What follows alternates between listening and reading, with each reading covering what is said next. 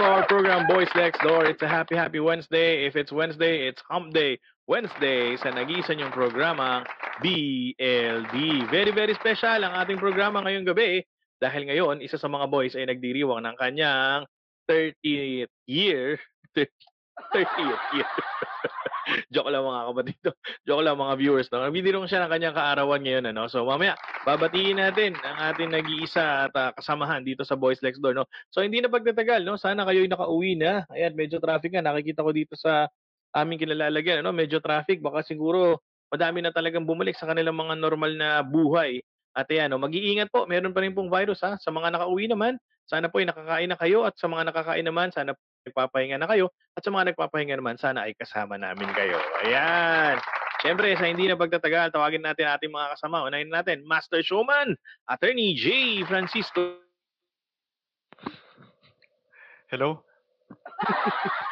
Sorry. Ayun, mukha siya naghang. Ayun. Ayan. Akala ko si Attorney namin yun.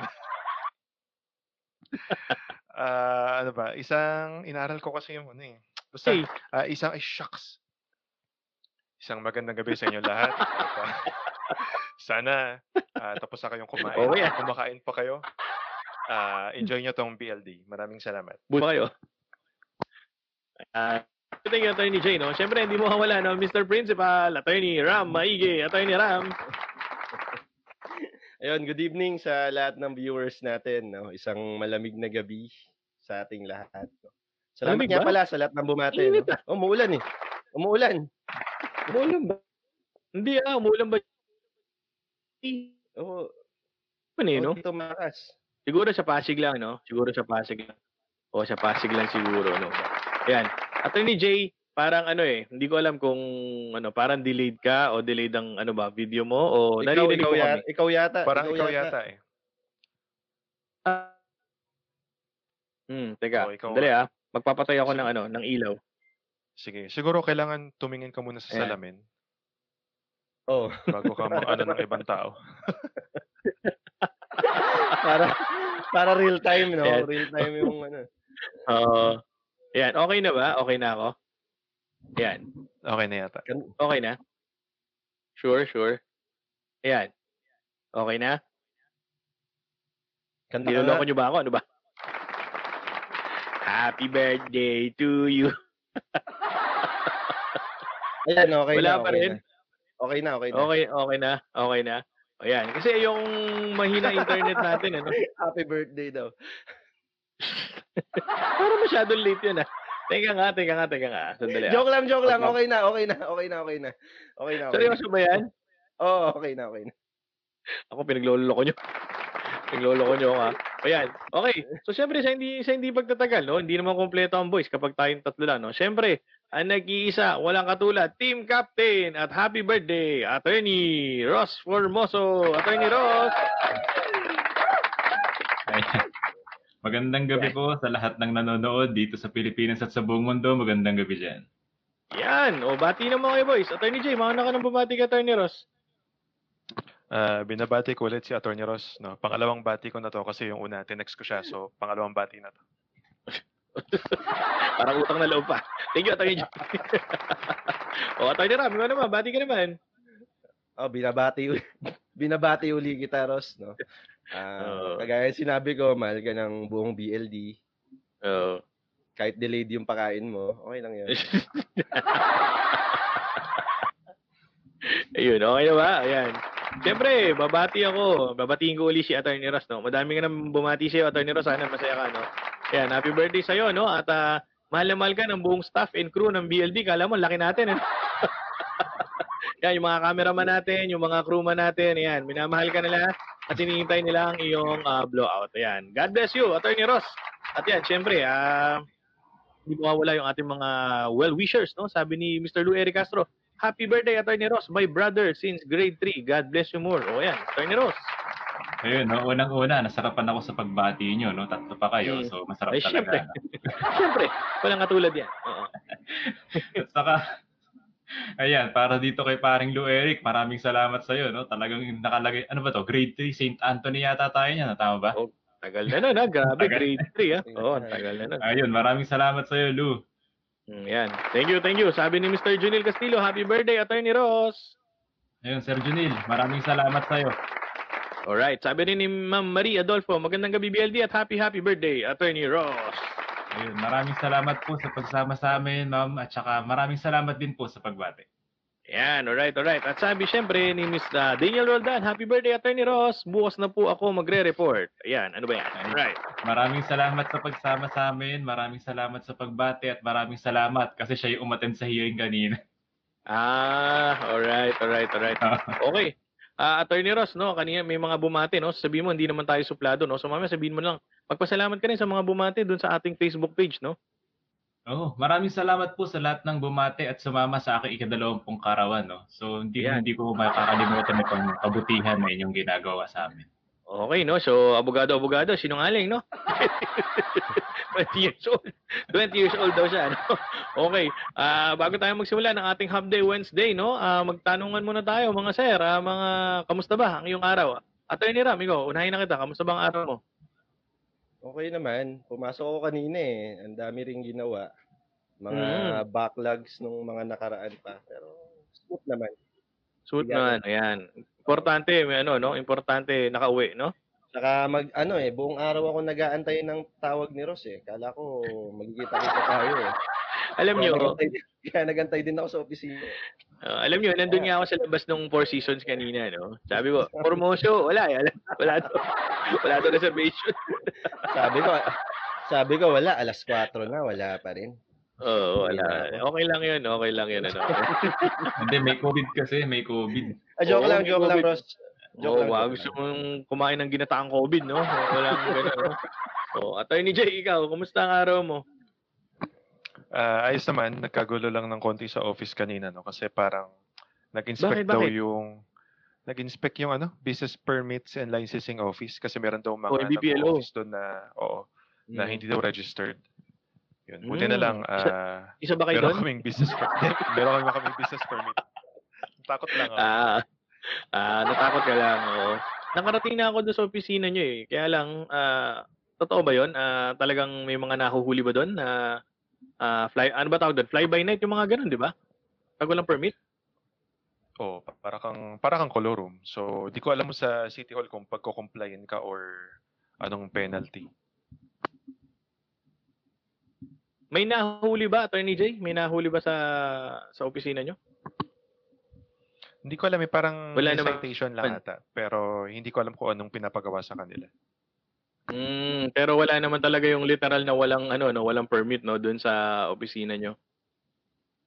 Karamihan naman daw parang on process daw.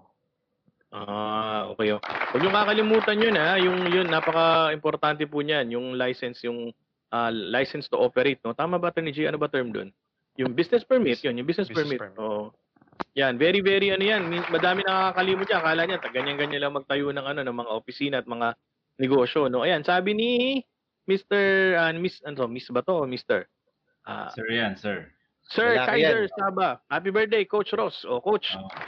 Ayun, maraming salamat sa iyo. Isang ulirang guro at abogado. Yan pong si Mr. Kaiser. Attorney Kaiser Saba. Ayan. Ano pala, belated Happy Teacher's Day. Yan, sir. Yan. De tanungin natin yung ating birthday celebrant. Kamusta naman ang iyong kaarawan, Attorney Ross? Ano bang naging mo? Ganap mo ngayong maghapon? Napigilan ko yung sarili ko gumawa ng pleading, no? Pero hindi na. Mabuti yan. Pero hindi napigilan yung mga tumatawa. Ayan, talagang hindi mapipigilan yan, ano? Naalala ko tuloy yung sabi ni Attorney Ram noong nakaraan, no? Sana pwede niyang sabihin na birthday niya, pero hindi pwede. Oo. Hindi po pwede talaga, no? Talagang parte na ng buhay abogado, yung talagang tawag ng kliyente, no? So, apart from that, hindi naman kayo lumabas ni Mrs. o saan kayo nag-celebrate? Wala, dito lang, bahay lang. Ayan, bahay lang. Siyempre, talagang si Attorney Ross, safety person, no? O yan, galing sa nanay ko, Attorney Ross. Happy birthday, Attorney Ross, from the D-League family. Ayan. Maraming salamat po. Ayan, okay. So, it's a Hum Day Wednesday, no? So, samahan nyo kami habang tayo ay nagdiriwang ng kaarawan ni Attorney Ross, no? So, para mapasaya natin ang kaarawan ni Attorney Ross, magtanong kayo ng magtanong at siya po ang sasagot sa lahat, no? Okay ba yun, Attorney Ross? Biglang bawi na. Ayan. So may mga pumasok na tayong mga katanungan, mga sir, no? So ngayon, iisa-isahin natin 'to. Ngayon naman, kung kayo po ng mga audience po namin, mga viewers namin, ay meron din po kayang katanungan legal, pwede niyo pong ilagay yan sa atin pong comment section o kaya po i-message niyo po kami privately kung ayaw niyo po na mabasa po ng lahat ang inyong pong katanungan. At ta-try po namin na basahin yan habang tayo po yung naka-live at sasagutin po namin sa ganang aming makakaya because it's Hump Day Wednesday. Yan, sa hindi na pagtatagal, simulan na natin ang ating tanungan portion dahil magaganda yung mga pumasok sa ating katanungan, ano? So simulan natin 'to, Attorney J, parang ikaw ang mauuna, no? Tama ba ako, Attorney J? Oo, kaya nga di ko napansin na tinawag mo na pala ako kasi binabasa ko yung tanong. Ang haba. Okay. Ayan, o yan, Attorney J.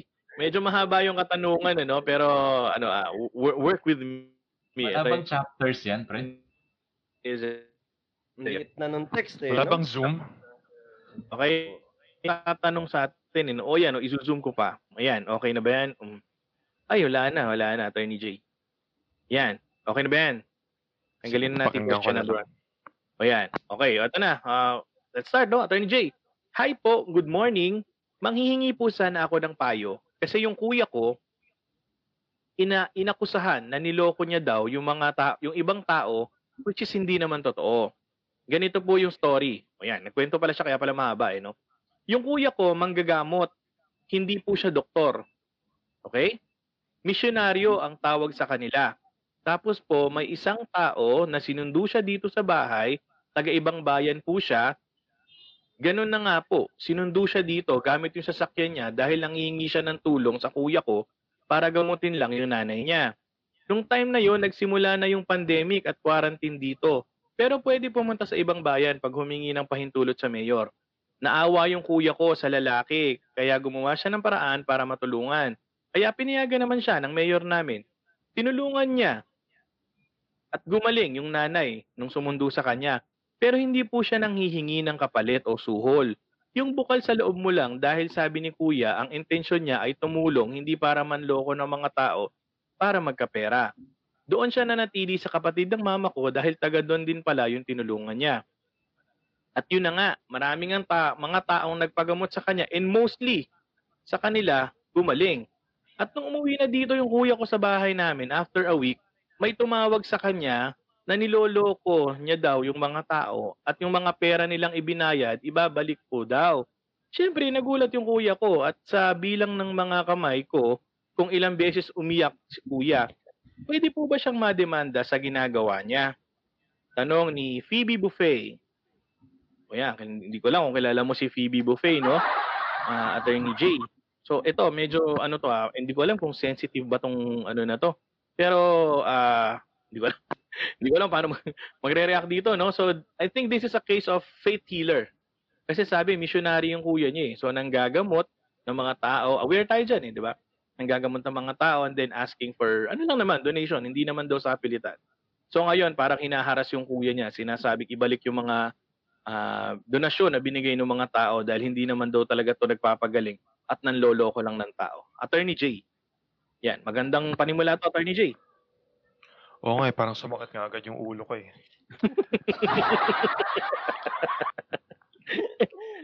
Okay. First things first, Attorney J. Ganito, himayin natin Hindi siya doktor, pero siya ay nanggagamot. In the eyes of the law, ito ba ay tama?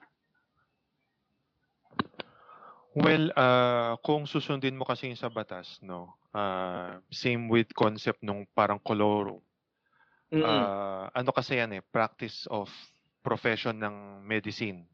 Yes. So, para ma-practice mo yung medicine, kailangan licensed ka by the appropriate government agency. Yung PRC ata yun Yes, oo. Ang doctors ata under PRC. Physician, PRC, So, kung hindi ka licensed to practice medicine, automatic, ang tawag dyan unauthorized or illegal practice, which is punishable under the law. Okay. Ganito po kasi at lang kita sandali, Attorney J, Miss Phoebe Buffet, alam ko na medyo sensitive kasi this is a mix of, faith to di ba? Faith healer ang tawag kasi dito dahil sabi mo nga, misyonaryo yung kapatid mo na nakakapagpagaling di umano ng mga may sakit. At sabi mo nga, mostly ng mga lumapit sa kanya, gumaling. Dito po kasi sa Boys Next Door, ang pinag-uusapan po natin, naka-confine po tayo sa kung ano po ang sinasabi ng batas. Nakalabas po dito ang relihiyon, nakalabas po dito ang faith, ang mga paniniwala nyo sa kung sino man Diyos ang pinaniniwalaan nyo. Basta po tayo dito sa Boys Next Door, ang atin pong concern yung ano po ang sinasabi ng batas. Okay? Sabi po ni Attorney J, first things first, hindi po dapat nang gagamot yung kuya nyo absent a valid license. Tama ba, Attorney J? Tama. Yun yung unang requirement. Okay.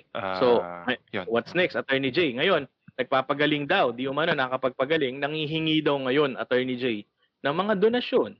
At sabi naman niya, yung mga binibigyan na donasyon sa kuya niya, voluntary at hindi naman daw sa pilitan. May pwede bang ikaso doon, Attorney J?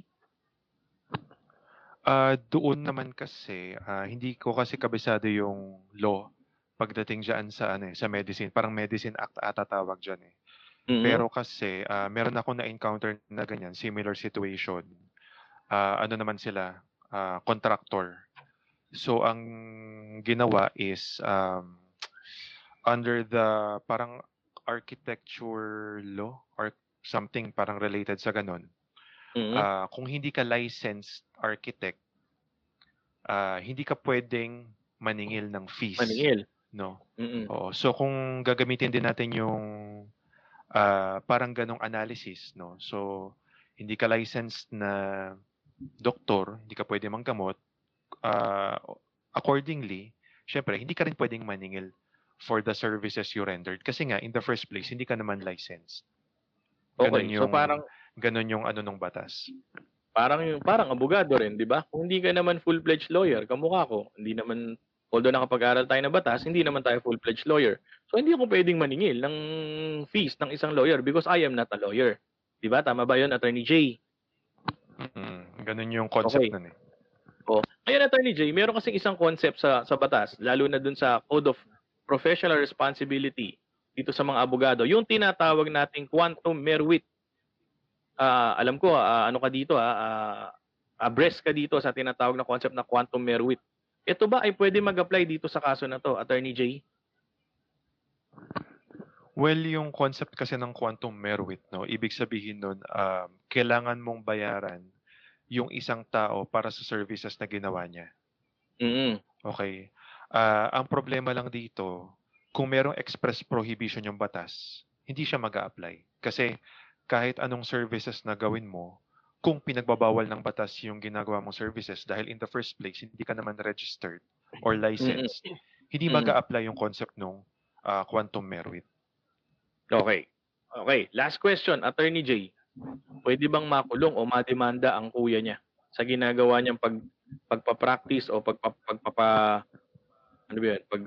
pagbibigay ng medical treatment absent a valid license? Yan lang yung kagandahan dyan. No? Kasi ang tanong kasi niya, pwede bang mademanda? So, pwede natin i-qualify kung anong klaseng demanda yung pwedeng kasabitan ng kuya niya. No? So, kung yung kuya niya, titirahin doon sa aspect ng... Ano ba titirahin? Ano ba yan? Ibig ko sabihin, kung yung kuya niya, i-demanda for... Ipapursue yung for unauthorized or illegal practice of medicine, automatic, yun. Medyo mahirap ilaban yun kasi talaga hindi naman talaga siya licensed. So, hingan lang ng certification from PRC kung si kuya ganito licensed ba or hindi. Syempre, maglalabas ng negative certification yung PRC, automatic, evidence na yun laban dun sa kuya niya. Okay. Pero kung ang aspeto parang danyos or panloloko like estafa, parang nagpapanggap siya na ng gagamot, tas naniningil siya ng fees para doon. Ano yan? May laban siya niyan. Kasi una, ang tanong gumaling ba? No? So kung gumaling, bakit ka nagrereklamo? Gumaling naman nakinabang ka doon sa serbisyo Di ba? Pangalawa, kung hindi naman gumaling, sino ba yung nagrereklamo? Yung nagbayad ba? Or parang napagsabihan lang na idedemanda daw, magdedemanda? Meron bang Iba legal pa rin yun. standing yung tao Standing, para magreklamo? Siya ba yung injured party? Mm. Kung injured party naman siya, paano niya nasabi na hindi siya gumaling? Tsaka ano yung pinagawa niya dun sa kuya? 'Di ba? Halimbawa, sabi nung nagrereklamo, masakit ulo ko, so lumapit ako dyan sa kuya mo, nagpahilot ako ng ulo, tapos imbis na gumaling ng 10 minutes, pero after 10 minutes, pag uwi ko, naging Nabungi. migraine. Oh. Ano yun, di ba? Parang may laban yun kasi parang una, bakit ka, masakit lang pala ulo mo, ba't ka pa nagpahilot ng ulo? Sana bumili ka ng Vigesic, di ba? Ayos yan, Lloyd. Thank you. So yun. Kumbaga, siguro kung kung ang demanda unauthorized or illegal practice of medicine, dun lang siguro may sabit. Pero the rest, feeling ko may laban naman yung kuya niya. Okay. Thank you, Attorney Jay. Attorney Ross, ikaw ba naka-encounter ka na ng ganito? Yung mga tinatawag na faith healer? Lalo na nung syempre yung kabataan natin talaga meron mga nakikita ka. Kasi sa ngayon, the advancement ng medicine, makikita mo na nagagamot na halos lahat ng medisina. Pero sa mga sinaunang tao, lalo na yung mga lolo natin, naniniwala sila sa mga ganyan. Minsan ang tawag nga dyan sa ngayon, alternatibo, di ba? Alternatibong medisina. Kaya lang, siguro ang masamang parte doon kapag sinabing donasyon, ito kasi personal ko nakikita dati. Sasabihin donasyon, pero merong minimum na amount. Ayun. So, hindi natin masabi talaga kung donasyon yun o parang taripa. Di ba? Kasi pag taripa, meron talagang minimum. So, doon siguro mag-iingat. Doon walang nabanggit dito si Miss Phoebe, ano?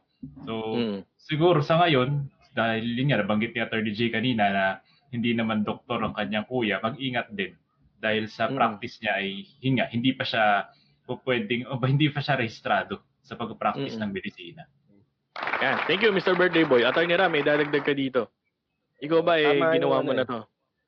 Hindi pa naman. Hindi pa naman. Kasi mostly yung mga lumalapit dyan, yung either walang-wala na dahil pumunta sa doktor, sinukuan na sila, or yung mga desperate case na, no? Or yung mga walang pambayad sa doktor, no? Tama yung sinabi ni Attorney J kasi practice of practice of profession kasi yung panggagamot eh. So kailangan may lisensya ka para maggamot ka, 'di ba? Kung wala kang lisensya, illegal yung practice mo. Yes. Unless may kasi in-institutionalize tong tong paggagamot using alternative medicines. Parang may may mga in-issue dati yung DOH, naalala nyo? Na itong halaman na to para dito sa ganito. Kung ganun gumamot yung kuya mo, kung halaman, halimbawa yung nagka-chikungunya ako dati. Anong chikungunya? Plantito. Hindi, yung parang dengue, yung parang sobrang lagnat mo. Ang ginamit sa akin doon parang tawa-tawa eh. Tawa-tawa, yung mga ganon. Yun yung sinasabi ni Attorney Ross nung mga sinaunang panahon, di ba? Pero effective siya. Tsaka yun nga, in-institutionalize siya ni DOH. Kung ganun magamot yung kuya mo, kung plant-based or tingin ko wala namang problema. Pero kung mga laway-laway, yung mga medyo delikado tayo doon. Tsaka kung may pangako kasi, kung nangako yung kuya mo, ay ikaw gagaling ka sa ganito, blah blah blah. Doon medyo tagilid tayo doon, no? Kung may promise ka na gagaling yung pasyente mo kahit gaano pa kalala. Hello guys. Hello. Wala ka na naman. Yun guys. Pinatay ko na nga dito sa phone eh. Ayun. So doon ka medyo tagilid, no? Ngayon kung hinaharas yung kuya mo tapos hindi mo naman siya kaya patayin mo na nga to. Patayin mo na si Paddy. Baka nakakaano pa eh. Bakit mo papatayin? So yun, tuloy ko na lang, no? So kung yung kuya mo, kung naawa ka sa kuya mo dahil hinaharas niya or tingnan natin, no? Ipadala mo sa amin kung paano kung paano siya hinaharas or kung kung tinatakot ba siya or baka pumasok siya sa crime eh. So tingnan natin, baka pwedeng yung kuya mo naman yung magdemanda, 'di ba? Dahil siya naman yung napeperwisyo dahil dun sa panghaharas ng mga taong to. Yun na lang siguro yung tulong namin, no? Ayun. So, Hindi ko narinig na yun, ano? Sorry. Maganda. Wala yung connection ko, no? O yan. Yung sinasabi ko kanina, Atty. Ram, paano yung mga laway-laway? Yung, di ba, punahan ng laway, tapos may mga nakikita kasi tayong mga ganyan eh. So, yun, baka hindi po masa doon, ano, pag ano ng way of, Hindi. medication. May ano yun eh, Oo. ibang klaseng panggagamot yun eh. Sa bagay, yun. Pero kung yung mga magpapatuloy lang naman doon sa mga nakatatanda, no, kahit hindi na talaga, kasi uso sa probinsya yun eh, no? Yung mga tinutuloy tapos tumatalon lang sa ilog. Alam ko, uso pa yun eh. So, hindi na kailangan ng mga medical practitioner siguro sa mga ganun. Okay, punta tayo sa ating comment section na. Teka lang, sabi ni Ma'am Avic, ayan, hello, good evening BLD, happy birthday, Attorney Ross, God bless. Maraming salamat po, Ma'am Avic.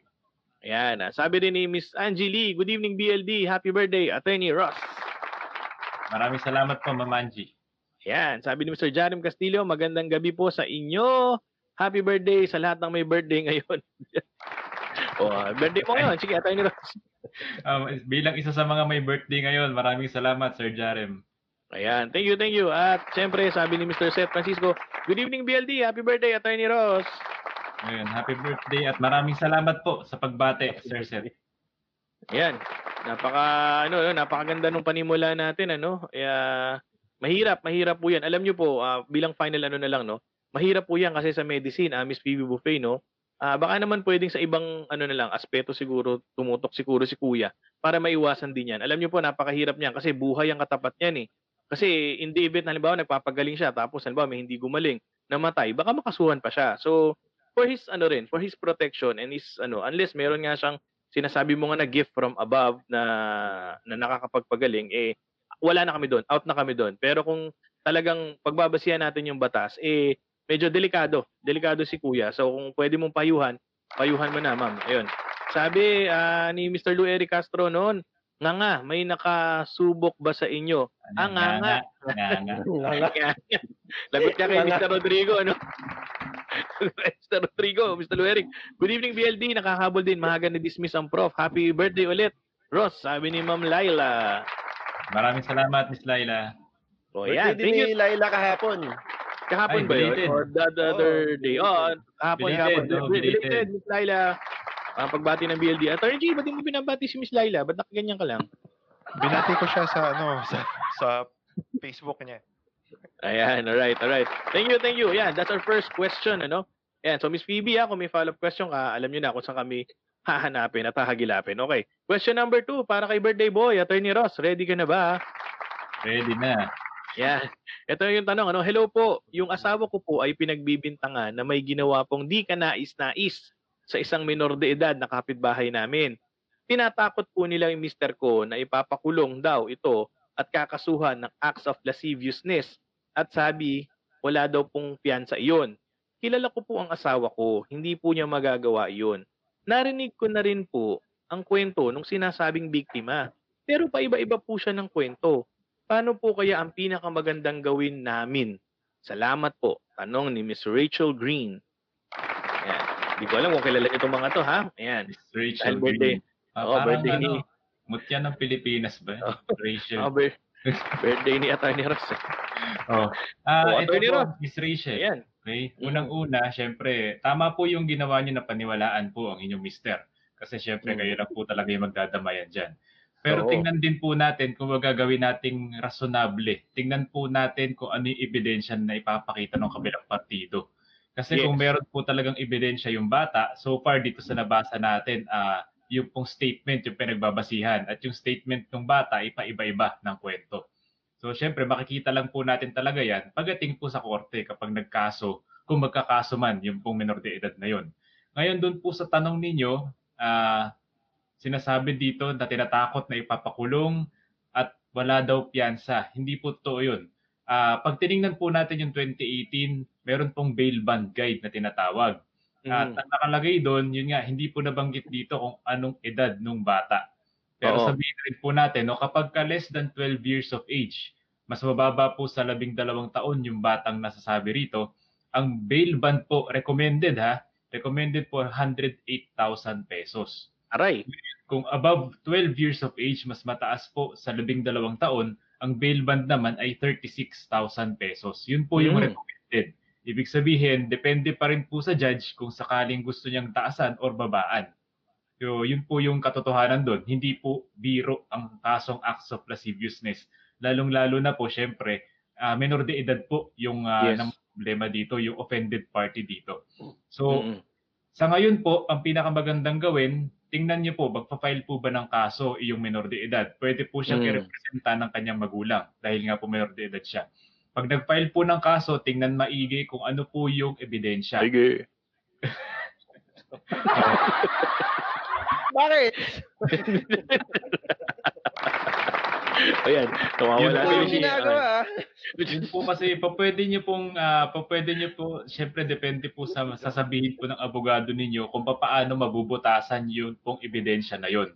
Kung sakali sa ngayon pa lang paiba-iba na ng kwento, may posibilidad. Okay, hindi ko po sinasabi na talagang nagsisinungaling yung bata kasi hindi naman po namin siya nakita pa at di namin narinig yung testimonya niya. Pero doon po sa abogado makakarinig niyan, maaari po niya makita kung nagsisinungaling, di ba? Kung halimbawa paiba-iba ng kwento, o di kaya yung hindi mapakali habang nagte-testify, o di kaya iba-iba ng tingin habang nagsasalita, yun po yung mga paraan para malaman kung nagsisinungaling. Pwede rin naman po lie detector test. Kung halimbawa dadaan po sa NBI yung kaso, meron po dong lie detector test. Pwede nyo pong imungkahi yun sa inyong abogado. O yan, ano? Okay, no? Tandaan nyo, Miss Rachel, no? Huwag kayo magre-rely sa weakness ng ebidensya ng inyong prosecution, di ba? Kailangan mag-rely ka sa, ano ba yun, Attorney Jay? The prosecution must not rely on the weakness of the defense. Ano yan? Tama. Ayun, tama. Kompleto yun. Para nakalimutan ko pero huwag kang aasa sa hina ng ebidensya ng kalaban mo.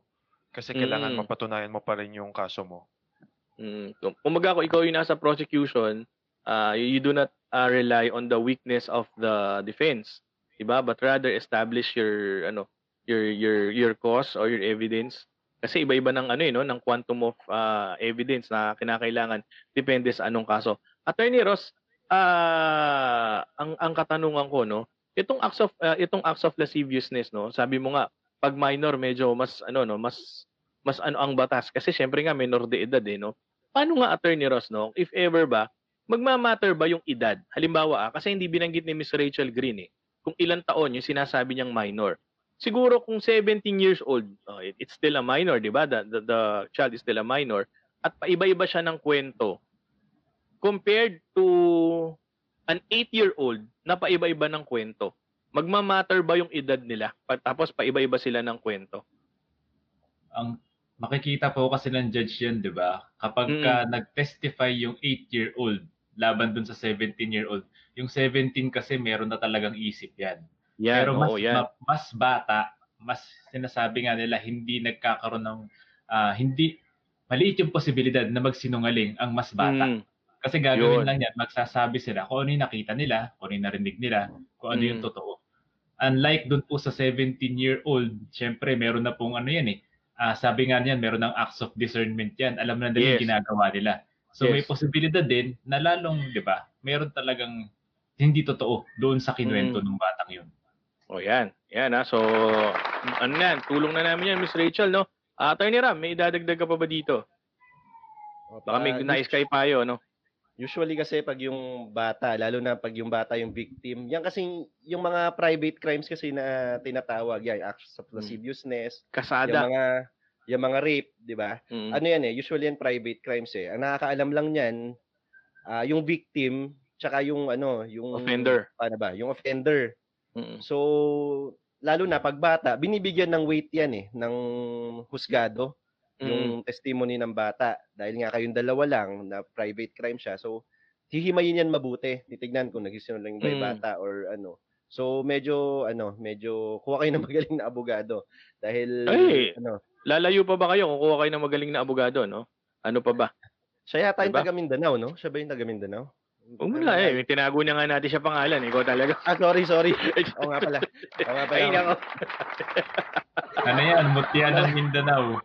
Malaki naman yung Malaki naman yung Laki naman yung Mindanao, Mindanao. Anyway, yung kasi pag private crime kasi lalo na pag bata yung yung offended party, mabigat na weight yan eh. Mabigat na weight yung binibigay dun sa testimony ng bata. Lalo pa ano to eh, hindi talaga actually kino-consider kahit na paiba-iba ng kwento tong bata eh. Dahil naalala nyo, kaya nga may complaint affidavit eh. Kaya ginagawa niya ng affidavit para ang tawag dito, para mag-immortalize, para mag-perpetuate Ma-immortalize yung kwento. yung kwento. Kasi yung human mind, ano daw yan eh, nalulusaw yung memory eh. So after some time, syempre, yung memory mo hindi na ganun ka talas kumpara dun sa moment kung kailan nangyari yung crime. So dun sa paiba-iba, medyo hindi pa hindi pa victory yon para sa iyo eh. 'Di ba? So ayun, mag-ingat na lang muna siguro. Kuha ka na ng lawyer kasi kung isasampa yan, medyo mabigat na kaso rin yan eh. Tsaka sinabi na nga ni Attorney Ross, mabigat pati piyansa niyan, mabigat. Oo. So, yun ang dapat mong gawin, ano? Thank you, Attorney Ram. Attorney Jay, ikaw ang magtatapos nito, no? Nakahawa ka na ba ng mga kaso na ganyan? Yung may private offended party. Ano ba ang naging experience mo? Actually, sa ganitong case na medyo related sa acts of lasciviousness, na-referan na ako parang 3 ganyan. And sa kasamang palad, no? Sa kasamang palad, yung dalawa kasi may asawa, yung isa naman lolo ata.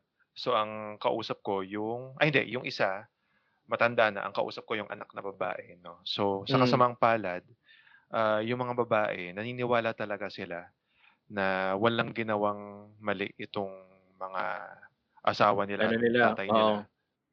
Pero unfortunately, meron talaga eh. So yung isa, hindi ko na natutukan pero nakapagpiyansa na siya.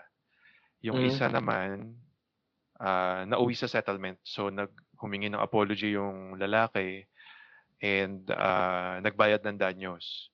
Oh, yan. Yung isa naman, nagtapos kami sa NBI. Ang sabi, ipa-file na lang daw sa prosecutor's office. So wala pa akong balita kung tinuluyan yung lalaki o ano. Pero yun nga, yun lang yung comment ko dyan, no? Parang yung mga babae, no, ano talaga sila? Naniniwala sila sa kabutihan ng loob ng mga lalaki. So tama yun. Ipagpatuloy niyo yun and huwag niyong isipan ng masama yung mga asawa niyo dahil hindi naman talaga sila nagkakamali.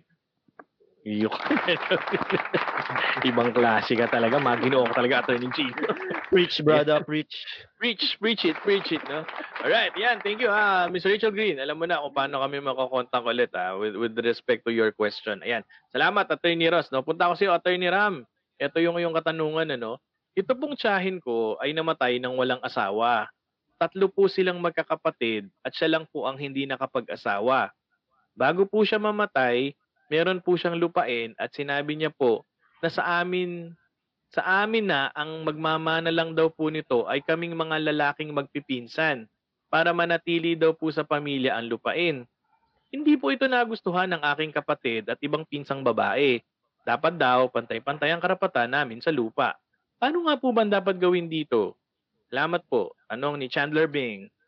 Bang, bang, bang! Si Chandler, no? Unang tanong dapat na masagot sa atin, no? Kung may iniwan bang will itong tiyahin mo. Yan, maganda yan, Attorney Ram, no? Ganito ang gawin natin. Ito ka na naman, ano? Ito na naman tayo. Unahin natin, Attorney Ram. Kunwari merong will. Ayan. Kasi mas mahirap yun eh. Paano kung may will talaga? Na sinabi, Bing, no? So, ipapamana ko lang yung lupa ko kay Ramses Bing, kay Rose Bing, tsaka kay J Bing. Okay? Yung mga babae, dahil mag-aasawa kayo, mag-iiba kayo ng lahi, hindi kayo pwedeng magmana. Dapat, manatili lang sa pamilya natin. Dahil siya, Bing siya eh. Dahil di siya nakapag-asawa, di ba? O, Bing ako eh. So, dapat sa mga Bing lang. O, tapos nag-iwan siya ng will. Yun. Attorney Ram. Ayun. Pag may naiwan na will, pwede mo na yan i-petition for probate. Maghati-hati na kayo ng mga kasama mong lalaking pinsan, no? Okay. Tama ba? Yun. So, all well and good. Walang problema, no? Okay. Kasi wala namang walang compulsory heir yung tita mo. Pwede niyang i-dispose yung property through a will na kahit anong gusto niya, kahit sinong Okay. gusto magmana. Yun, walang problema doon. Mhm. Pangalawa, yap. O yan. Pangalawa. Nasabi lang no habang nasa tumba-tumba si tita no.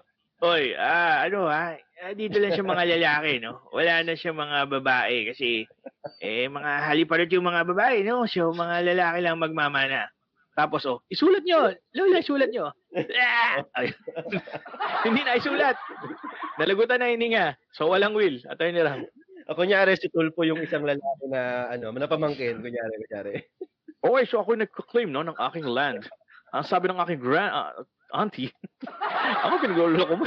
Sagot ulit So, ito no, medyo malungkot no, medyo malungkot to, Chandler Bing. Kasi kung walang will, ang lalabas niyan intestate yung tiyahin mo. No, since wala siyang compulsory heir na tinatawag, ang magpe-prevail niyan is yung nakasulat sa batas tungkol sa intestacy. Oo. Kasi una sa lahat, hindi tinatanggap ng korte 'yan, hindi tinatanggap ng batas na oral. Wala tayong tinatawag na oral will.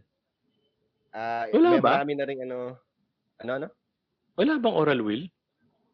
Wala. Hindi ko alam Wala, bawal 'yun kasi may mga pronouncement yung diyan yung Supreme Court kung bakit walang oral will kasi madali siyang madali siyang lokohin. Oo. Madali siyang gawa ng kalokohan. Halimbawa ako. Teka, Chandler, naging girlfriend ko yan tita mo eh. Sabi niya sa akin lahat ng property mo. So may stranger na bigla na papasok.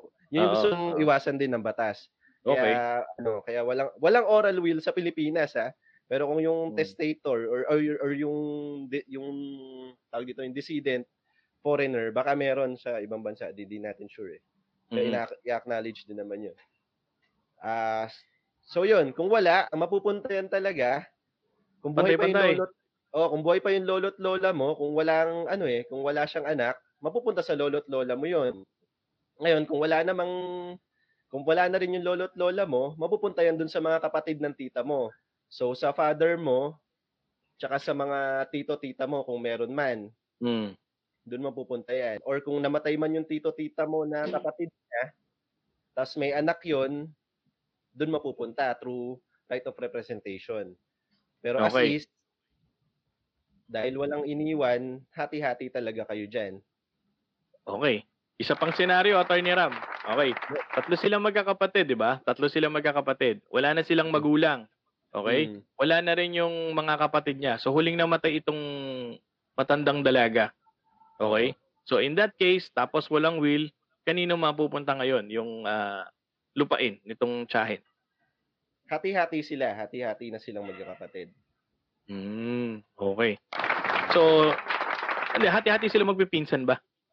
Magpipinsan yata. Magpipinsan, sorry. Magpipinsan. Ayan. Kasi may may follow-up question Talagang may follow-up question pa. Paano kung ang will ay naka-video lang? Attorney Ross, ikaw, paano daw kung naka-video ang will? Pwede ba yun? Di ba napapanood nyo yung kay Leo Martinez? Kay Iron Man, no? Si Iron Man may video will, no? Ayan. Pwede ba yun? Sa ngayon, hindi po siya naisa sa batas pa sa Pilipinas yung video. Siguro sa hinaharap, baka sakali. Pero sa ngayon, hindi po pinapayagan ng will by video. Ayan, Kaya nga, nakasulat pa din. Sulat. Okay. Attorney Ram, may may dadagdag ka pa dun sa sa suliranin ni Chandler Bing. Ganun pala yun, So kung may will, so walang problema. So hati-hati lang talaga silang 3 dahil wala nga compulsory heir, no? Swerte nila. Swerte ng mga Bings, no? The Bings. So swerte sila, no? Yeah. May dadagdag ka pa, Attorney Ram? Wala na naman. Yan. So yun lang Mr. Chandler Bing. Ang crucial diyan kung may naiwan na will. Kasi kung may naiwan at kung wala, yan, doon nakadepende kung ano mangyayari diyan sa property. Okay? Mr. Chandler Bing, Attorney J, baka may dadagdag ka pa. Siguro dagdag ko na lang, yung mga ganyan daw, kadalasan yan nangyayari doon sa, kumbaga ang nagkiklaim yan, yung huling nag-alaga doon sa matanda. Parang sila daw yung na nabulungan or napagbilinan na ganyan yung gagawin. Pero yun nga, kung wala namang will or valid will, hindi pa pwedeng masunod yun. Kasi paano mo naman masasabi na ito talaga yung kagustuhan nung namatay. Okay, no? Ayan. So, hindi pa nga, yung video will, will via a video, hindi pa po pwede. So, absent any written will, ang mananaig po is in the law on intestacy. So, nabanggit na po yan ni Attorney Ram kanina. So, Mr. Chandler Bing, sana may will. Sana may will kasi ikaw lalaki ka. So, malaki makukuha mo, no? Ngayon, kung walang will, hati-hati talaga kayo. I think happy ka rin naman kahit hati-hati kayo, no? Okay, thank you, Attorney Ram. Maraming salamat. Balik ako sa iyo, Attorney J. Attorney J, ito yung tanong. Will na naman pala to. Witness po ako sa last will and testament ng lola ko. Pagkatapos po manotaryuhan ang last will ni lola, ay si lola na ang nagtago nito sa kwarto niya. Nang mamatay si lola ay kinuha na namin ang last will niya, pero ang pinagtataka ko ay may nakasulat sa ilalim ng mga pirma namin na hindi naman nakakasama sa original na pinanotaryuhan. Mapapawalang bisa po ba ang buong last will ni lola dahil doon? Tanong ni Joey Tribbiani. Ayan, nakilala niyo yung mga yan, ha? Ayan, parang no, Attorney J, parang afterthought, no? O may will, tapos pinanotaryuhan, tapos may nagbago siguro yung isip ng lola. Teka, si dagdagan natin yung mana ni Tapos nilagay doon sa ilalim nung nagnotaryo, di ba? Tapos nakamatayan. Ayan. So, yun ang problema ni Joey Tribbiani. Attorney J. Ano ba? Mahirap ng topic ng ng wills and succession. Mahirap ang wills and succession talaga. Mahirap talaga siya. Oh. Yan ba yung tinatawag na yun? Codicil ba yun? O hindi? Hindi ko alam, pare. Hindi ko sure, pero sa kasi, sa will kasi, meron tayong tinatawag na notarial will tsaka holographic will. Holographic, oo. Pag notarial will, merong requirements yung batas, kailangan sundan lahat yun para maging valid yung will. Pag may konting pagkukulang dun sa notarial will, automatic, wala siyang bisa. Okay. Ngayon, itong holographic will, ito naman yung handwritten nung testator or nung namatay. Sa isang holographic will, hindi kailangan na notaryado. Walang ganong formalities na requirement. Okay. So dito, kung ito even though notarized, kung ito ay handwritten naman lahat, no? So considered siya as holographic will. Holographic. So, kahit na notaryado siya, kung sulat kamay naman ito nung lola, valid to, walang problema. Pero kasi, hindi ko sure kung anong rules sa ganun pag kasi parang ang lalabas insertions. Parang kasi ang lalabas dyan, Attorney J, yung huling sinulat ng lola bago mamatay was her latest intention, di ba? Kapag may sinulat ka kasi sa pinakahuli ng dokumento, ibig sabihin, ito yung pinakahuli ko, di ba? Nagbago isip ko, halimbawa may isa siyang disinherit. Tapos at the end of the nakita niya, hindi ko na pala. I had a change of heart. Nag-ano siya. Hindi na, pinapamanahan ko na si ganito. So, in that case, ayan, papasok ba 'yon, Attorney J? Yun ba ang mananaig or mananaig yung mga naka-notarized parts lang? Well, kung hindi ko kasi talaga hindi ko siguro. Kasi pwede kasing pwedeng valid notarial will siya. And then may insertions na sulat kamay yung lola. So, pag ganun, hindi ko maalala yung actually, Attorney J, pwede siyang i-argue, 'di ba? Parang pwede naman siya talagang i-argue. Conforme kung paano i-argue nung lawyer siguro on kung paano ano ba tawag diyan sa will? Anong ginagawa sa will? Attorney Ram, yung probate, ayan, sa probate proceeding, no? Ikaw, Attorney Ram, ano tingin mo dito sa tanong? Papasok ba siya or hindi? Yung tanong kasi niya yung tanong niya kulang actually Ang point kasi ni Attorney J, kailangan natin makita kung ano yung sinulat niya, kung ano yung nakasulat dun sa papel. Kasi kung entirely kung entirely different or inconsistent dun sa notarial previews. will Oo. o dun sa previews, kung entirely dated, kung dated naman signed tsaka entirely written naman nung testator, pwedeng pumasok yun as holographic will eh. Pero since hindi natin alam kung ano yung nakasulat eh, kung inconsistent ba siya or binabaliwala ba niya yung holographic will na nauna. Kaya mahirap mag-ano eh. Mahirap sagutin actually. Kasi hindi natin alam kung ano yung mga insertions nga na nilagay eh. Okay, ganito ang gawin natin. Oo. Attorney Ross, gawin natin, Attorney Ross. Paano kung yung mga last insertions are inconsistent with the previews? Sabi nga ni Attorney Ram. Ano ang rule dito, Attorney Ross? Nakamute ka pare. Bali, nakamute ka, no? Birthday boy, nakamute ka. Sensya na, tumahol kasi kanina. Kaya kailangan i-mute. Ayan. Dito sa nabasa ko kasi, notarial will ito kasi sabi niya, may nakalagay notaryo eh. Yan, pinanotaryohan. So lalabas nito, dapat nito, lahat po nung nakasulat na notaryohan, yun po yung mag-take effect. Kung ano man po yung idagdag na hindi po katumbas nung naunang napagkasunduan, hindi na po pwedeng ipatupad yun. Kasi kung maalala po natin, di ba, yung pagiging witness ninyo, merong kailangan na isa pang format kapag notaryo. Pag notarial will, kailangan meron pong page po yan at yung page nakalagay, hindi lang page number, pati yung in words. So kung halimbawa, page 1 yan, nakalagay yung letters po, O, N, tsaka E. Kasi kailangan nakasulat. Ang dahilan po nun, para wala pong maisisingit. Lalo na po nakapag-notaryo na. Kaya meron din po yung witnesses, nakapirma po sa bawat gilid ng papel. So kung ano man po yung dumagdag after ng mga pirma ninyo, at hindi naman po iyan nagkaroon ng proper witnesses na at least, di ba, dapat 3 ang notarial will. Ibig sabihin, hindi siya sumunod sa forma. So kung ano man po yung nadagdag, pagdating ng probate, pwede nyo pong hindi ipatupad yun. O yan. Sabi sa inyo, it will all boil down kung paano nyo i-argue yan dun sa pag pinoprobate na yung will, no? Binigyan kayo ng isang angulo ni Attorney Ross, binigyan kayo ng another angulo ni Attorney Jay, tsaka ni Attorney Ram.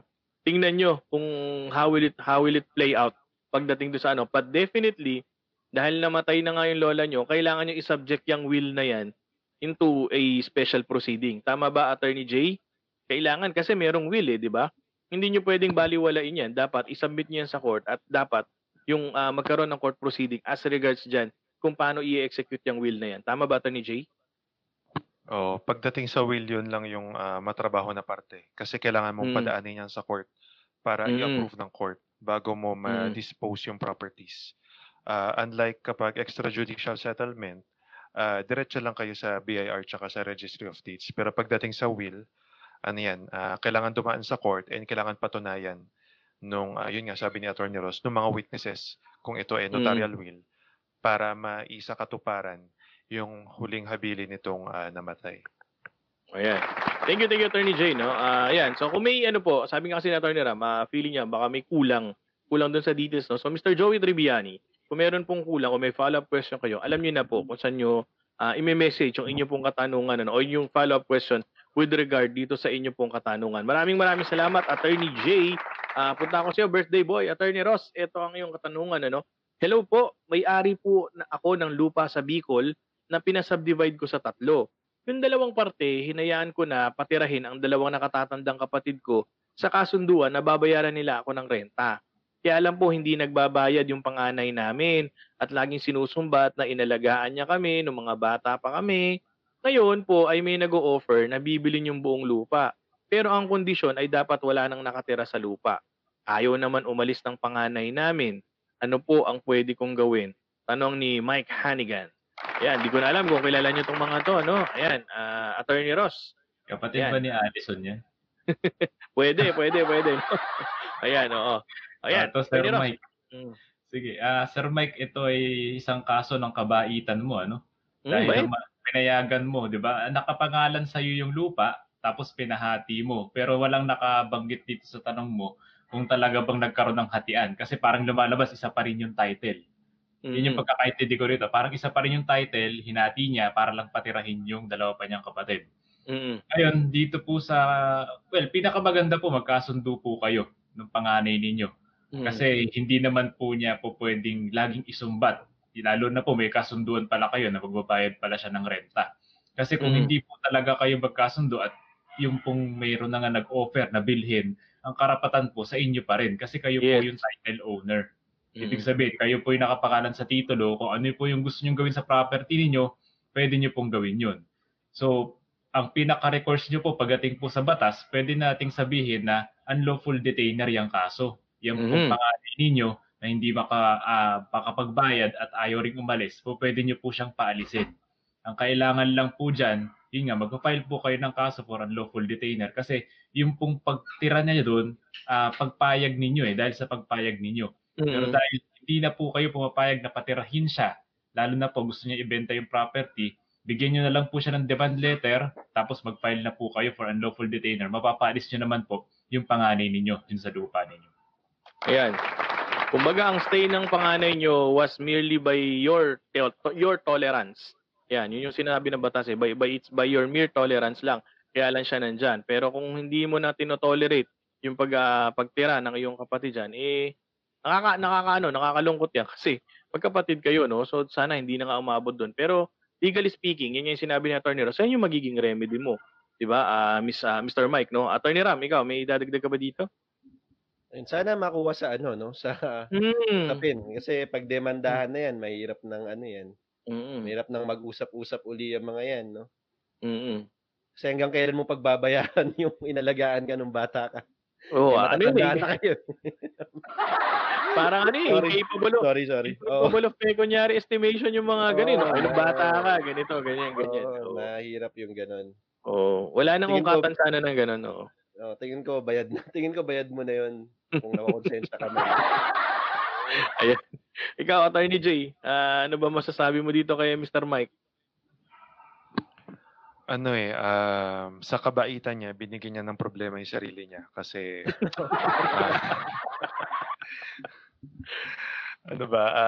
una, yung lupa niya, pinasubdivide niya, tapos pinatira niya yung mga kapatid niya.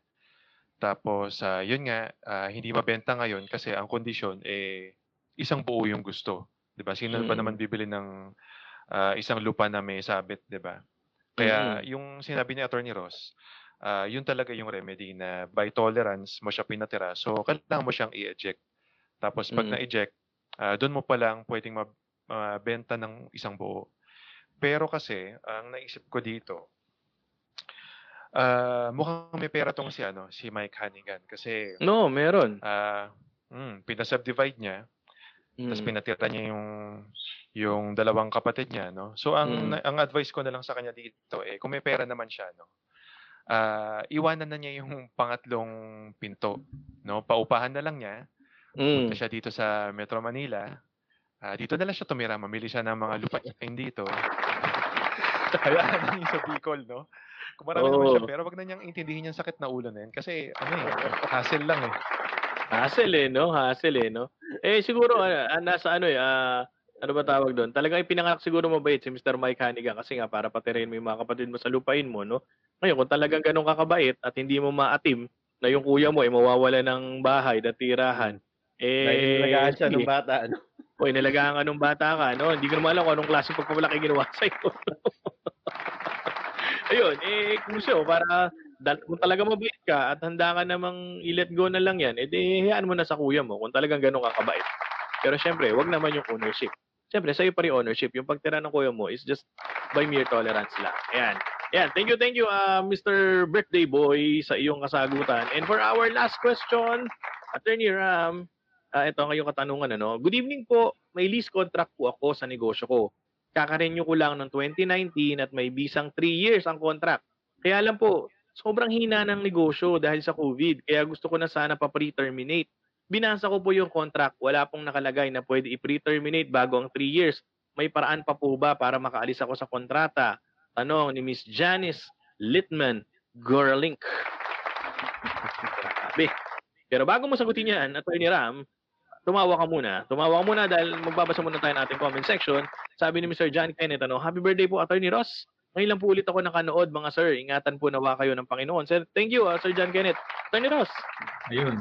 Sir John, maraming salamat sa pagbati, at sana gumaling ka. Yun, di ba, nakaraan talagang medyo namang problema yan, So sana, pagpatuloy ang paggaling ng iyong karamdaman. Keep the faith, sir. Keep the faith. Better days are coming. Ayan, sabi ni Miss Jenna, happy birthday, Ross. Ayun. Salamat sa pagbati at sana okay din yung, di ba last time naging guest natin si Mister. Sana Oo, natuwa ayan. siya at magdala Oo. tayo ng kaligayahan. Ayan, alright. Thank you, thank you. Sabi ni Miss Benita Basconcillo, good evening, BLD. Happy birthday, Attorney Ross. God bless and stay safe, Attorney Ross. Tita, magandang gabi. Salamat po sa pagbati. At syempre, sabi ni Miss Pat Salvador, hi, good evening, Attorney Ross. O good evening lang daw, Attorney Ross.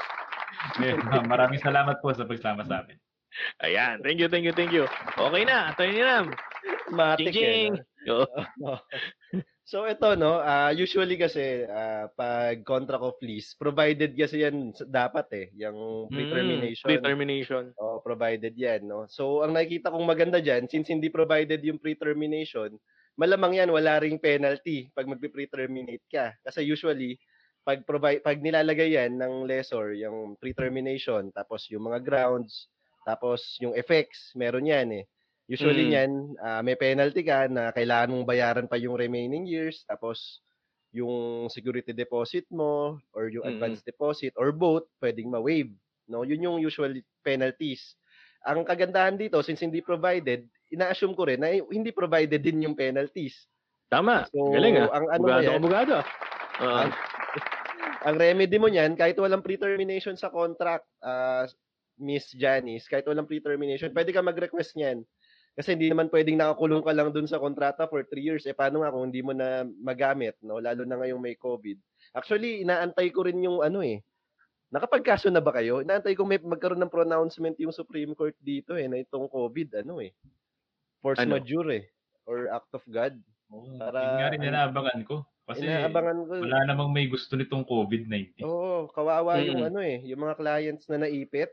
Lalo na yung swerte mo kasi yung mga hawak ko ngayon, ang lease contract nila, bawal i-pre-terminate for any cause. Tapos yung remaining term, kailangan nilang bayaran. Tapos forfeited pa yung advance and forfeited yung deposit. Masakit yun. So medyo swerte ka pa, Miss Janice. Ang tama mong gawin dyan, magsulat ka kay lessor mo na yung intention mo na i-pre-terminate nga yung contract dahil hindi maganda yung negosyo mo, na hindi mo naman inaasahan din na nagkaroon nga nitong pandemic, no? Tapos malulugi ka lang lalo kung bubuksan mo. Syempre, kailangan mong mag-operate kung wala ka namang customer dahil takot pa rin lumabas yung karamihan di ba? So sulat ka lang. Sulat ka lang siguro sa lessor na pre-terminate mo na tong kontrata. Kung kailangan yung tulong, nandito lang ang voice next door, no? Ayan, Alam niyo naman, Miss contract Janice. nyo, gawin nating 100K. Gawin nating breach. Hindi, joke lang. Attorney Jay, ikaw, may masasabi ka ba dito sa problema ni Miss Janice Litman Gorlink? Well, tama si Attorney Ram, no? Yun nga, kung fixed kasi yung contract, ang pwede mo nalang gawin makikinegotiate ka 'Di ba? Wala namang wala namang masama kung subukan mong makipag-negotiate. Kumbaga parang umorder ka lang sa fast Lazada. food, no? Tapos hindi sa Lazada. Walang negotiation sa Lazada. Natatakot ako, kinakabahan ako sa mga example ni Attorney J. Naalala mo yung example? Nung isang araw pa yan Hindi, ito, safe naman to, wholesome naman. Legit. Sige. Halimbawa, order ka ng milk tea, no? Hindi pala milk tea. Ano na lang, fast food. Sige, fast food. Fast food na lang. Order ka halimbawa sa McDo. So, burger McDo with fries and drink, no? Regular Coke, no? Dun sa menu ng McDo, hindi naman sinasabi doon na pwede kang mag-request ng less ice or walang ice doon sa soft drinks mo, 'di ba? Pero dahil hindi nakasulat doon, hindi ibig sabihin na hindi mo pwedeng i-request. Yun, ganda nun. Ayos. Swak na swak. Kasi kung milk tea kasi may na ngayon, may mga options na less ice, 50% sugar, ganyan. Kaya soft drinks na lang. So isipin mo parang soft drinks lang yan, no? Request ka ng mas magaan na terms, baka pumayag yung lessor. Ayos. Okay, Attorney Ross, ikaw, any final word on the problem of Ma'am Janice? sana talaga makausap niyo na lang si Lesor. Kasi That's the only way. yung kabaitan po ng Lesor dyan niyo po masusukat. Kasi wala po tayong magagawa. Ang kontrata po, ang batas sa inyong dalawa. So, kung ano po yung sabihin ni Lesor, yun po yung matutupad. Ganun lang yun, Miss Janice, no? Kung may problema ka, yun nga, yung sinasabi, inaabangan nga rin ng nakararami, no? Na mag-declare ang Supreme Court that the COVID pandemic is an act of God kasi madaming tatamaan yan. Lalo na nga dyan sa mga lease, yung mga forfeiture, yung mga interest and everything. Madami pong mangyayari dyan kung ito po ay ma-declare na act of God, ano? Okay, sabi ni Ma'am Virgie Angeles, no? Good evening sa BLD, especially Attorney Ross, happy birthday. Maraming salamat po, Ma'am Virgie. Ayan, maraming salamat. And that concludes our Hump Day Wednesday. Happy birthday. Alright. Ayan, syempre, ayan, sabi ni Miss Virgie, no? Maganda po yung analogy nyo regarding sa question ni Miss Janice, ni Attorney J. O, tingnan mo, Attorney J, kapag ikaw ay nasa tamang wisyo, maganda ang iyong example, Attorney J. Ano bang masasabi mo? Maraming salamat po, Ma'am Virgie. At napansin nyo rin, nandito po ako. Salamat po. Kasi lagi si Attorney Ross eh. Ayan, okay. So may mga katanungan pa po, no? Siguro just keep them coming, ano? At tatry po namin sagutin 'yan sa mga susunod na episodes, so sa another Hump Day Wednesday, no? May humabol na katanungan lang, Attorney Ross, no? Attorney Ross, Attorney J, and Attorney Ram, no? Ano ko na lang, no? Babasahin ko na lang para mabilis, no? Pwede po bang sa partihan ng mga magkakapatid ay mas malaki ang parte ng isa dahil siya po ang nag-alaga ng lupain ng aming mga magulang? Ang sabi po niya, ang gusto po niyang share dahil siya ay panganay ay 50%. Tapos kami po sa natitira ay hati-hati. Tama po ba yun? Okay. So, madali lang to, no? May lupa yung mga magulang nila, okay? So, since namatay yung mga magulang nila, so siguro hindi pa nila na ipapatransfer, no, sa kanilang magkakapatid. Dahil yung kuya nila ang nag-alaga sa lupa nila, ngayon siguro may bumibili ng lupa. So sabi ni kuya, uy, kalahati akin kasi ako nag-alaga. Tapos kayong mga natira, o di hati-hati kayo sa other 50%. Attorney J, ikaw unahin ko. Pwede ba yun? Mawalang galang na dun sa kuya, pero parang mali, no? Hindi kasi parang on the part of the mga kapatid na wala namang contribution, parang unfair kasi anong basihan niya ng 50%, no? Pero doon naman kasi sa side yun ng siya kuya, nga daw ang nag-alaga. Ang magandang gawin diyan, hingi siya ng reimbursement doon sa mga nagastos niya for the preservation of the property. Pero yung siya magdidikta na 50% sa akin, parang naman yun. Mali yun, tsaka wala siyang basehan. May analogy ka ba para dyan? Babalikan kita. Isip ka ng analogy mo. Gusto ko yung pinakamaganda mong analogy. Attorney Ram, ikaw, ano masasabi mo? Ayun, sa batas kasi walang walang distinction kung ikaw yung panganay, kung ikaw yung nag-alaga, or kung ikaw yung pinakamahal ng magulang mo. Or kahit black sheep ka nga pantay-pantay yung parte nyo dun sa favorite So mali si kuya, no? Tama si Attorney J, kung total siya yung nag-preserve ba? Siya yung nag-alaga ng property ng mga sabi, magulang. siya daw nag-aalaga ng property. Kung may resibo siya, kung siya yung nagbabayad ng amilyar, edi lang, bayaran nyo na lang yung share niya. Pero excessive naman yung 50%. Sobra naman yun. Sobrang naman ni kuya yun. Sabi mo, kuya. Kuya. Kuya, wag po. Attorney Ross, ikaw. Ayun, tulad nga po na sinabi ni Attorney J tsaka ni Attorney Ram, no, hindi po tama kasi hindi naman po karapatan yung pag-aalaga. Huwag niyo pong isusumbat yun kahit kanino kasi hindi naman po nila hiniling din yan na alagaan niyo yung property. So huwag niyo pong sabihin na yung pag-aalaga katumbas po yun ng 50%. Yung pong pagbibigay ng 50% kusang loob po yan, hindi po yan pinipilit. So ang nasa batas po natin, hati-hati po kayo, hindi po nanlalamang. Kuya, alam niyo po, babanggain niyo po yung batas kapag nangyari po yan. Kasi nga, kung granting, no, ako, I'm assuming na intestate pa rin. Namatay pa rin na walang will tong mga magulang at yung natirang lupain nga, sa kanilang magkakapatid, ano? So, para po ang kininyo yung 50 o yung kalahati ng lupain, excessive yan at babangga po kayo dyan sa batas. Di po ba? Ngayon itong problema ngayon mga sir 'no, though sinabi niyo nga, ito ang remedy kuya. Dahil ikaw ang nag-alaga, 'pag nabenta 'tong lupa, lahat ng nagasta mo ire-reimburse namin. Yung matitira, yun ang paghahati-hatian natin. Tama, yun ang proseso, 'di ba? What if sasabihin ni kuya, wala akong nilagay, wala akong ano diyan, wala akong maipapakitang mga resibo. Wala nga, paano mareresibuhan mo ba yung mareresibuhan mo ba yung kalabaw, mareresibuhan mo ba yung ganito, yung ganyan. So Sa paano? recto, madami. Ayan. So paano? Kasi normal 'yan sa probinsya siyempre pag-ipon ka ba ng resibo para pagdating ng araw o pagdating ng panahon na merong bibili ng lupa, o eto na yung mga resibo. So paano ang gagawin dito? Attorney Ross, ikaw na maunahin ko. Sige, ano po yan? Justice and equity naman po tinatawag dyan. Kung kayo po mga kapatid, alam nyo po sa sarili ninyo na talagang may ginastos naman yung kuya ninyo para sa preservation yung property, ibigay nyo na po. Kasi yun naman po yung sinasabi kung may, di ba, yung tinatawag ng konsensya. Di ba? Hindi po natin kailangang sagutin yung kasamaan ng isa sa pamagitan ng sarili nating kasamaan. So siguro sa ganung paraan, magagawa nyo rin pong pagbaguhin yung kalooban ng kuya ninyo. Ibigay na lang po kung ano yung nararapat. Okay. Attorney Ram, ikaw. Well, sumbatan mo rin kuya mo pag ginanon ka, no? Pinalaki ka nung kuya. Ay, hindi, iba pala. Iba pala. Ibang kwento. Hindi ka mag-anak. Baka mag-anak yun. Magkakamag-anak na naman to Sabihin mo, burden ba yan? Sabihin mo, burden ba yung inalagaan mo yung magulang natin? Yung inalagaan mo yung property niyan? Obligasyon mo yan, kuya. Ikaw yung nakakatandang kapatid.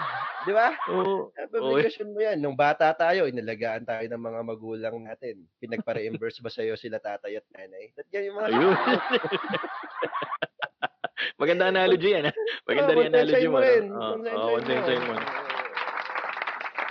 Ayan, sa akin bago natin punta si Attorney J, kasi hinihintay natin napakagandang analogy ni Attorney J, no? Last yung kanya, no? Sa akin siguro, para fair, ito na, inaisip ko lang, no? Para fair dun sa nagtanong, siguro doblehin nyo na lang yung share nung kuya. Tapos na yan. Di ba? Kung halimbawa, ang worth ng property ay 5 million, tapos 5 kayong magkakapatid, at natagawa 1 million, gawin nyo ng 2 million yung sa kuya nyo, tapos the rest na kayong 4, doon na lang kayo maghati-hati. Tapos ang kwento. Baka naman ganun lang. Pero kasi yung 50, medyo medyo mabigat. Medyo mabigat yung kuya, no?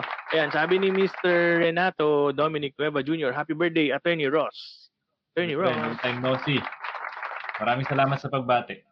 Ayan, thank you. At ayan, iniintay natin ang nag-iisang Mr. Analogy, Attorney J. Ano ba? Paano ba natin yan? Sige, ganito na lang, no? Di ba birthday ni Attorney Ross? Oo, yan.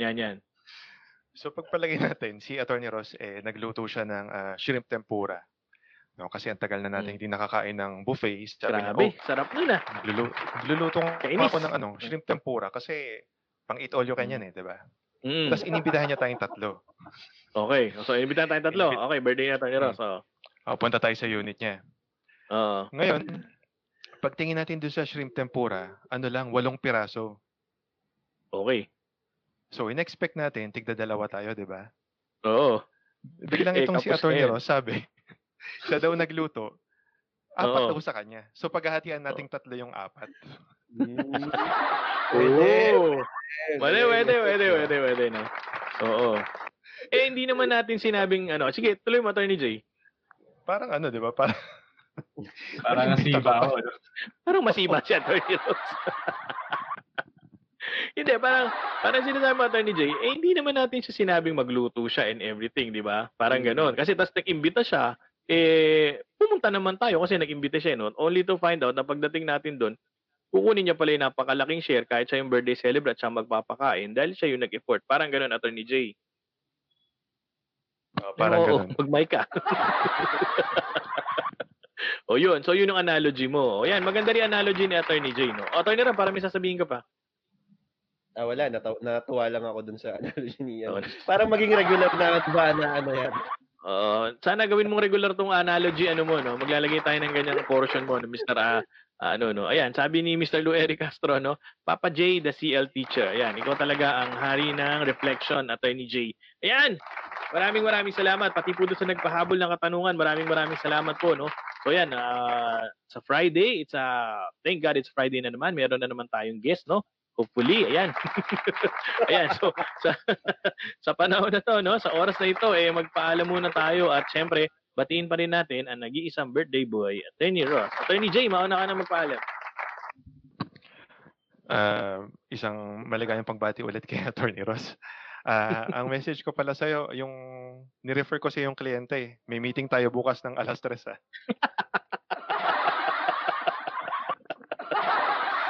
Si Eli, Ito, oh. may babati daw, Attorney Ross. Babati si Ellie.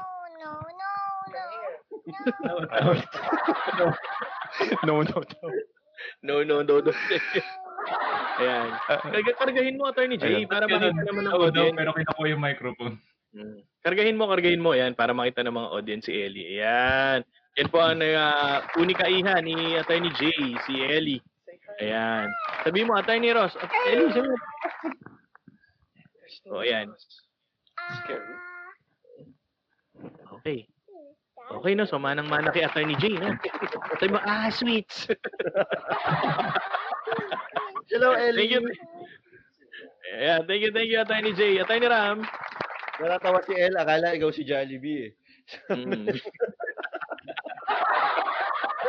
Ayun, salamat sa mga viewers natin. No? Happy birthday, Attorney Ross. Nga pala.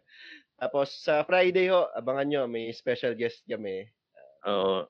Chinoy. Ayan. Thank you, Attorney Ram. Alright. Birthday boy, Attorney Ross.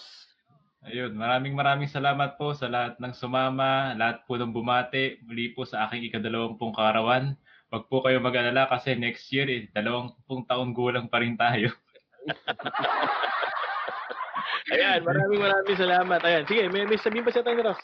Sa mga habol po ng pagbate, yun, papangunahan ko na po. Maraming salamat po sa inyo. Magkita-kita po tayo ulit sa Biyernes, same time po. Yan, thank you. Happy birthday. The boys would like to greet happy birthday. A very, very happy birthday to our very own Attorney Ross Formoso. On behalf of Attorney Jay, Attorney Ram, and the birthday boy, Attorney Ross, magkita-kita po tayo. This has been Ralph. Magkita-kita tayo on Friday for our Thank God It's Friday Night Lights episode. Bye-bye. Stay safe, guys. Bye-bye.